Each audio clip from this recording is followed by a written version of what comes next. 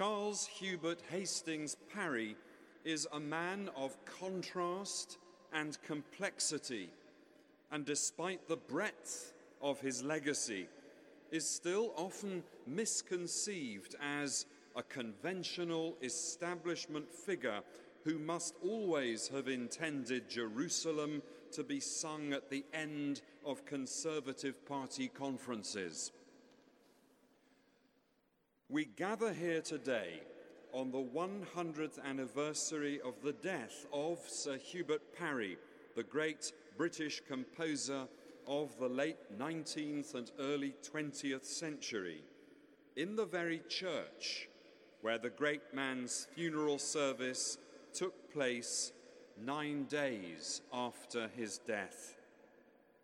His funeral service was indeed a decidedly establishment occasion, at least on the face of it. The Archbishop of Canterbury, the great Frederick Temple, presided. Representatives of George V, Edward, Prince of Wales, and Queen Alexandra were present. Stanford and Elgar were there, alongside many other of the great composers of the day. And all of the most significant of the academies and musical institutions were also represented. All sitting where you are sitting now. 9 Etonians bore his coffin into the cathedral, and surely you don't get much more establishment than that. But as I said at the start, Parry was a man of contrast and complexity, and his legacy is much broader than face value might suggest. And in this act of worship, we have already tasted something of that breadth merely through the hymns that we've sung. Even as I speak, the echoes of Jerusalem are only just dying away with its Wagnerian pulse and sonority. But earlier we sang Repton and possibly felt a touch of Schumann whispering his lieder into the inner ear of our imagination. Because, yes, Parry was brought up amidst East India Company wealth, the son of a collector of Italian art. And yes, they lived in a small, stately home in Gloucestershire. And yes, Parry went to Eton and Oxford. And yes, he was knighted and later even made a baronet. And yes, his funeral service took place at St. Paul's Cathedral. But Parry was also the boy whose mother died of consumption when he was only 12 days old. This was the young man who struggled under pressure from his father to follow conventional studies and a career choice in insurance, and who saw his brother crumple under the same pressures and fall amongst drugs and wastrels. This was the Parry who lost his sister Lucy when he was only a teenager. And perhaps more tellingly, this is the Parry who espoused the theories of Darwin and became a humanist, and who, along with his wife Maud, took up the cause of the suffragettes and other radical politics of the day. In other words, this was a man whose experience of life was etched with the hallmarks of dignity and suffering, and whose smooth edges were roughened by the shadows which are inevitably cast, however warm the rays of the sun that shines down upon us. This was a man who was refined in the refiner's fire. And perhaps that is why the same composer gives us both Repton and Jerusalem to sing in our service of evensong this afternoon. Both the songs of farewell and I was glad. And less well known, but both the oratorio Job and the motet, the Pied Piper of Hamelin. Indeed, the legacy of Jerusalem itself almost mimics the contrasts of Parry's life, being as it is England's other national anthem, with all the national pride but also jingoism that go with national anthems. But it was also the anthem of the suffragist movement in the early 20th century. And there was nothing proud or jingoistic about that movement, but rather plenty of radical challenge to the conventions of national life and national injustice. The critical response to Parry's work and to his legacy is also one of contrast. Stanford calling him the finest English composer since Purcell. Delius, however, disagreeing.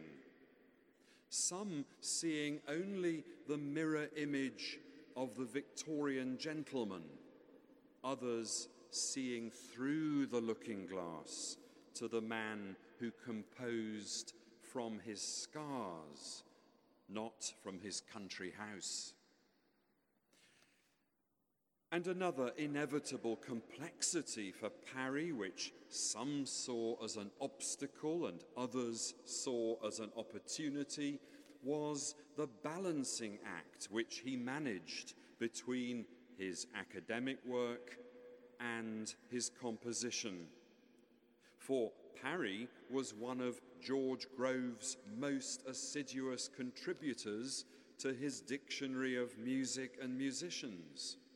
He was Professor of Composition and Music History at the Royal College of Music, and later its head. He took over from Stainer as Heather Professor of Music at Oxford, and he wrote the great 1909 study of Bach. And it was Elgar himself, not professionally trained in any of the music academies, who always claimed that he learned most from Parry's 123 entries in Grove's dictionary, which perhaps says something particularly important about the musician who is also the teacher and the nurturer. Indeed, the relay runner who passes on the baton, without which generosity and imagination no one succeeds in the next generation. And that must surely be another of Parry's legacies, less audible than rousing hymns and coronation anthems, but more secure, especially if we can claim that Parry has played his part in leading us from the great revival in English choral music in the late 19th century to the present day, when the Church can claim justifiably, I believe, to be one of the principal commissioners of new choral music in our own age. Lloyd's of London lost a reluctant insurance broker. The world gained a great composer. Hubert Parry died a few days before the armistice of 1918, the 100th anniversary of which we will commemorate next month.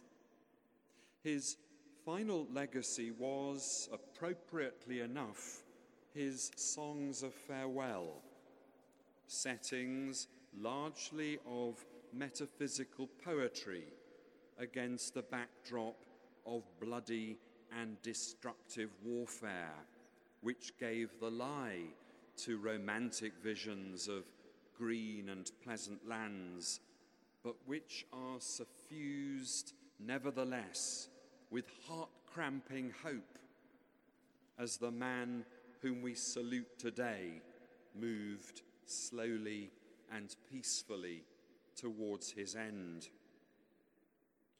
One of those poems is by our very own John Donne, Dean of St. Paul's in the early 17th century.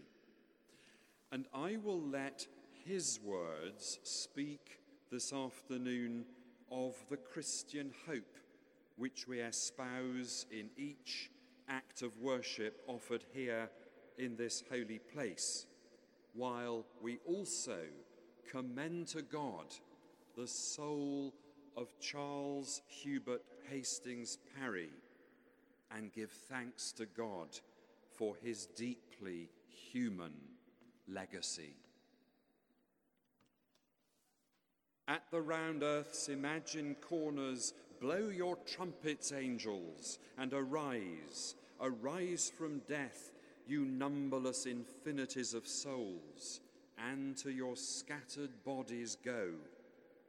All whom the flood did and fire shall overthrow, all whom war, dearth, age, agues, tyrannies, despair, law, chance hath slain, and you whose eyes shall behold God and never taste death's woe.